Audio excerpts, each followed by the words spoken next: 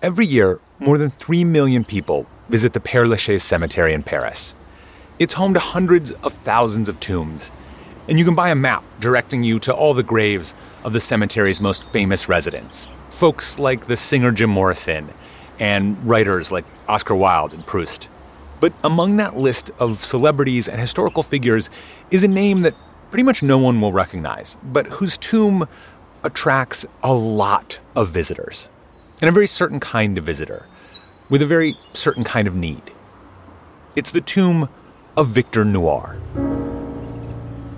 Victor Noir was a journalist in Paris in the 1800s, and he didn't publish anything especially remarkable during his short lifetime, and he probably would have been forgotten to history if it weren't for the fact that he was shot and killed by Prince Pierre Bonaparte, the nephew of Napoleon.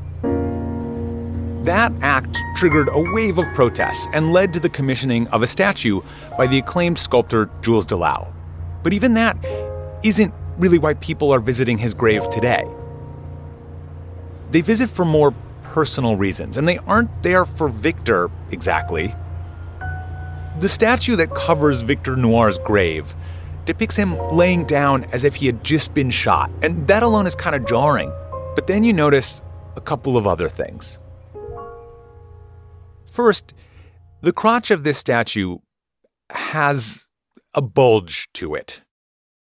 And second, the bulge is very, very shiny. Though the statue is largely dark and discolored, that particular part has been polished by the hands of countless women over the decades. Women who are drawn to the statue of Victor Noir because rubbing it supposedly confers good luck in love and fertility. The full ritual actually involves kissing his lips, rubbing the bulge, and dropping a flower in his hat. If you want to get pregnant, you touch his right foot. If you want twins, you touch his left. Women who do actually get pregnant after doing this will come back and take pictures at the tomb with their kids. It became so popular that the cemetery even briefly erected a fence around the statue to protect it from damage, only to remove it after people objected. Because the bulge isn't just an interesting artistic choice by the sculptor. It's a symbol of good luck, of our desire to shift fate in our favor. Luck be a lady tonight.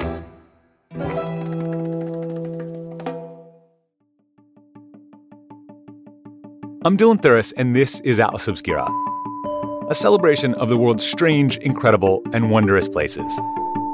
Come with us today as we unfold the map and explore the geography of luck, visiting the shining noses, toes, and other lucky bits of statues around the world, and ask ourselves, why can't we stop rubbing them? That is after this.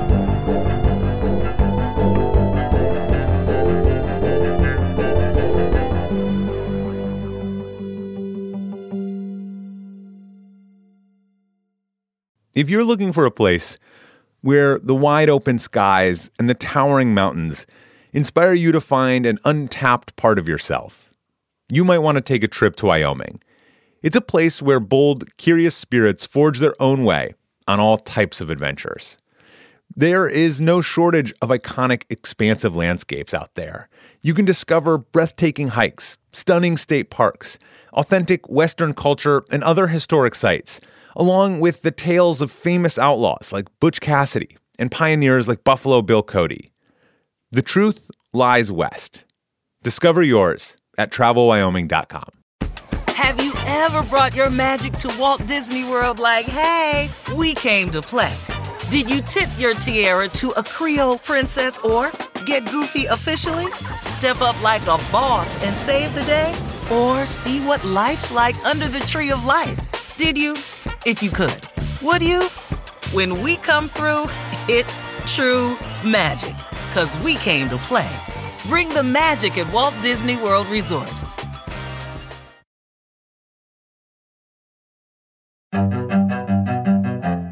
Where you are born, whether you're born rich or poor, healthy or sick, these are questions of luck. And success is often built on that luck. And the desire to change your luck, to put chance on your side, is found across time and across the world. Think of wishing wells or coin fountains. Think of four-leaf clovers or pennies on the ground. Almost every culture has these objects, but there's one specific type that pops up pretty consistently around the globe. And that is the lucky statue. Perhaps the most well-known example of statue rubbing is the belly of a laughing Buddha. It's actually been speculated that this might be where the practice originated. We really don't know. But one thing we do know, and one thing we can't hide, is where a statue has been rubbed. There's the shiny beard of a man on the streets of Havana, the bright shoes of Harvard's founder, and the shining, gleaming undercarriage of the bull on Wall Street. Each of these parts stands out because of their golden gleam, reflecting not just the sun overhead, but the hopes and dreams of countless hands over time. So, let's make some introductions to these shiny, lucky friends. The practice of statue rubbing can be found all over the world, but there is a particularly American version, and that is of the shiny president. Given the number of monuments to U.S. presidents, it's not surprising that some have fallen under the sway of hopeful statue rubbers. Although in the case of FDR, it's actually the statue of his Scottish Terrier, Fala, at the Roosevelt Memorial that confers the good luck. But for Abe Lincoln, it's the man himself who is considered lucky. In fact, Lincoln has multiple good luck statues. The most notable among them is found at his tomb in Springfield, Illinois. There's a lot to see at the memorial there, where Lincoln is buried alongside his wife and 3 of his children. But before you get to any of that, you pass an oversized bust. And it's this large face, several feet tall, of Abe Lincoln, where countless hands have shined his nose to a gleam. It seems odd to choose the nose of a man who was plagued with ill health, presided over a long and brutal war, and was ultimately assassinated as a symbol of good luck. But I think there's something else at work here, too. Rubbing a statue personalizes it. It makes a bond between you, the viewer, and it, the inanimate object. And like a well-worn path, the knowledge that 1,000 hands have been there before draws yours towards it as well. It validates something. It says, yes, I was here. I have made contact. Quick, take a photo so everyone can see that this is what a vacation looks like. This is a picture of a lucky person. Across the ocean, another snout gets a vigorous rub. Il Porcellino, or piglet to the locals, is the nickname of a bronze boar that sits out in the front of a market in Florence, Italy. It was cast by master sculptor Pietro Tacca in the mid-1600s, and every day, hundreds of visitors come to pet the snout of Il Porcellino, hoping for good luck. The full ritual is actually to slide a coin into the pig's mouth as you pet it, and then let the coin fall back out. If it goes through the grate beneath the statue, then good luck is supposedly guaranteed. And guaranteed good luck would be worth a trip around the world. But you might not need to go that far to encounter Il Porcellino. Because unlike most of these statues, there are many exact replicas around the globe, partially because the one in Florence was itself cast from an even older marble statue. In Britain, there are 5 Il Porcellinos. In the United States, almost 20. And like the original, the snouts of those replicas are almost always rubbed shiny golden. As far away as Sydney, Australia, there is an Il Porcellino with a burnished snout sitting outside the country's oldest hospital, where all the coins that fall and end up in the grate beneath it are donated to the hospital itself, conferring a little luck onto someone, even if it's not the original snout petter. Sometimes statue rubbing is actually an act of thanks for good luck already bestowed. In the university town of Göttingen, Germany, is Ganseliesel, or the Goose Girl. She's a statue that sits in the main town square and is so named because she's holding a basket in one hand and a goose in the other. When she was first installed in 1901, freshman students would climb the statue and give her a kiss the day after their enrollment. Police cracked down on this activity, and the tradition died out only to reemerge decades later at the other end of the educational pipeline, after a PhD student has completed their studies. Fewer kisses tend to make it that far. But the official graduation information page on the University of Göttingen's website actually lists this as part of the ceremony. The graduates climb onto the fountain and give ganze Liesel bouquets of flowers and symbolic kisses, while they are simultaneously targeted by water balloons tossed at them by their colleagues and cheering audiences. Elsewhere, the university calls it a must-attend attraction. Locals just call her the most kissed girl in the world. Kisses, rubs, questionable acts of fondling. We are strangely intimate with these inanimate metal objects. The breasts of both the Juliet statue in Verona, Italy, and the Dolly Parton statue in Tennessee get regular and lavish attention. Luck and private bits seem to have long been connected. The Romans considered a small metal phallus, or what they called a fascinus, to be a luck symbol that would enchant and bewitch. It's why we call things fascinating. And it seems that the fascination hasn't particularly worn off, judging by the thousands of gleaming phalluses found on statues all around the world. There are so many other examples. In Riga, Latvia, there's a statue of a rooster on top of a cat, on top of a dog, on top of a donkey, and it's considered good luck to rub the nose or beak of each animal. In Belgium, there's a bronze monkey attached to the city hall in Mons, and no one knows what it's supposed to represent or how it even got there. It's just been affixed to the building, jutting out from the facade for centuries. But visitors have long chosen to rub its head, perhaps helping transfer some of the luck that has contributed to its improbable existence. In Slovakia, a bronze sewer worker called Kumil leans out of a sewer opening, resting and staring down the sidewalk.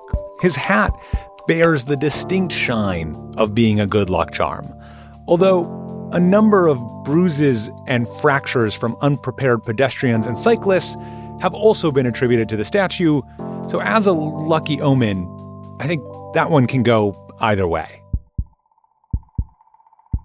And that, of course, is true of luck in general. It goes both ways. And strangely, the way you feel about your luck can actually have a profound effect on your life. A key trait that personality psychologists use to differentiate people is whether you believe in luck or not. And if so, whether you consider yourself lucky or unlucky. People who believe that they're prone to good luck tend to be happier, more optimistic, and more satisfied with their lives, while people who think they are personally unlucky are more anxious, pessimistic, and passive. And again, this has nothing to do whether you're actually lucky or unlucky, but it does go to show you the power that luck has on us all, rational or not.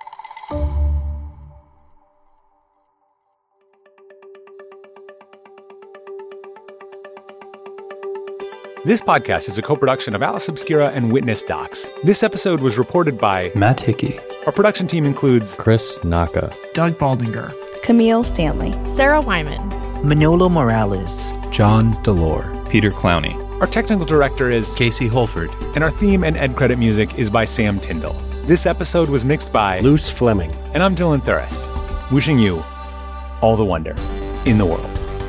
Talk to you soon.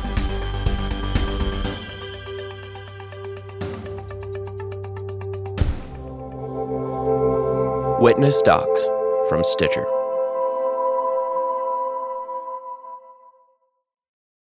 This is a message for anyone with high LDL-C or bad cholesterol who has had or is at risk of having a cardiovascular adverse event. Merck is studying an investigational medication to see whether it may help lower the risk of future cardiovascular adverse events. Cardiovascular disease is the leading cause of death worldwide, and in the United States alone, there are over 73 million people living with high LDL-C. To learn about whether you may qualify, visit CoralReefStudies.com now. Again, that is CoralReefStudies.com. Now playing in Los Angeles. Exquisite food and drink, world-class art everywhere, spectacular sports, and dazzling Hollywood attractions. LA offers the full variety of food scene, from game-changing taco trucks to 35 Michelin stars. And did you know that Los Angeles has more museums and theaters than New York?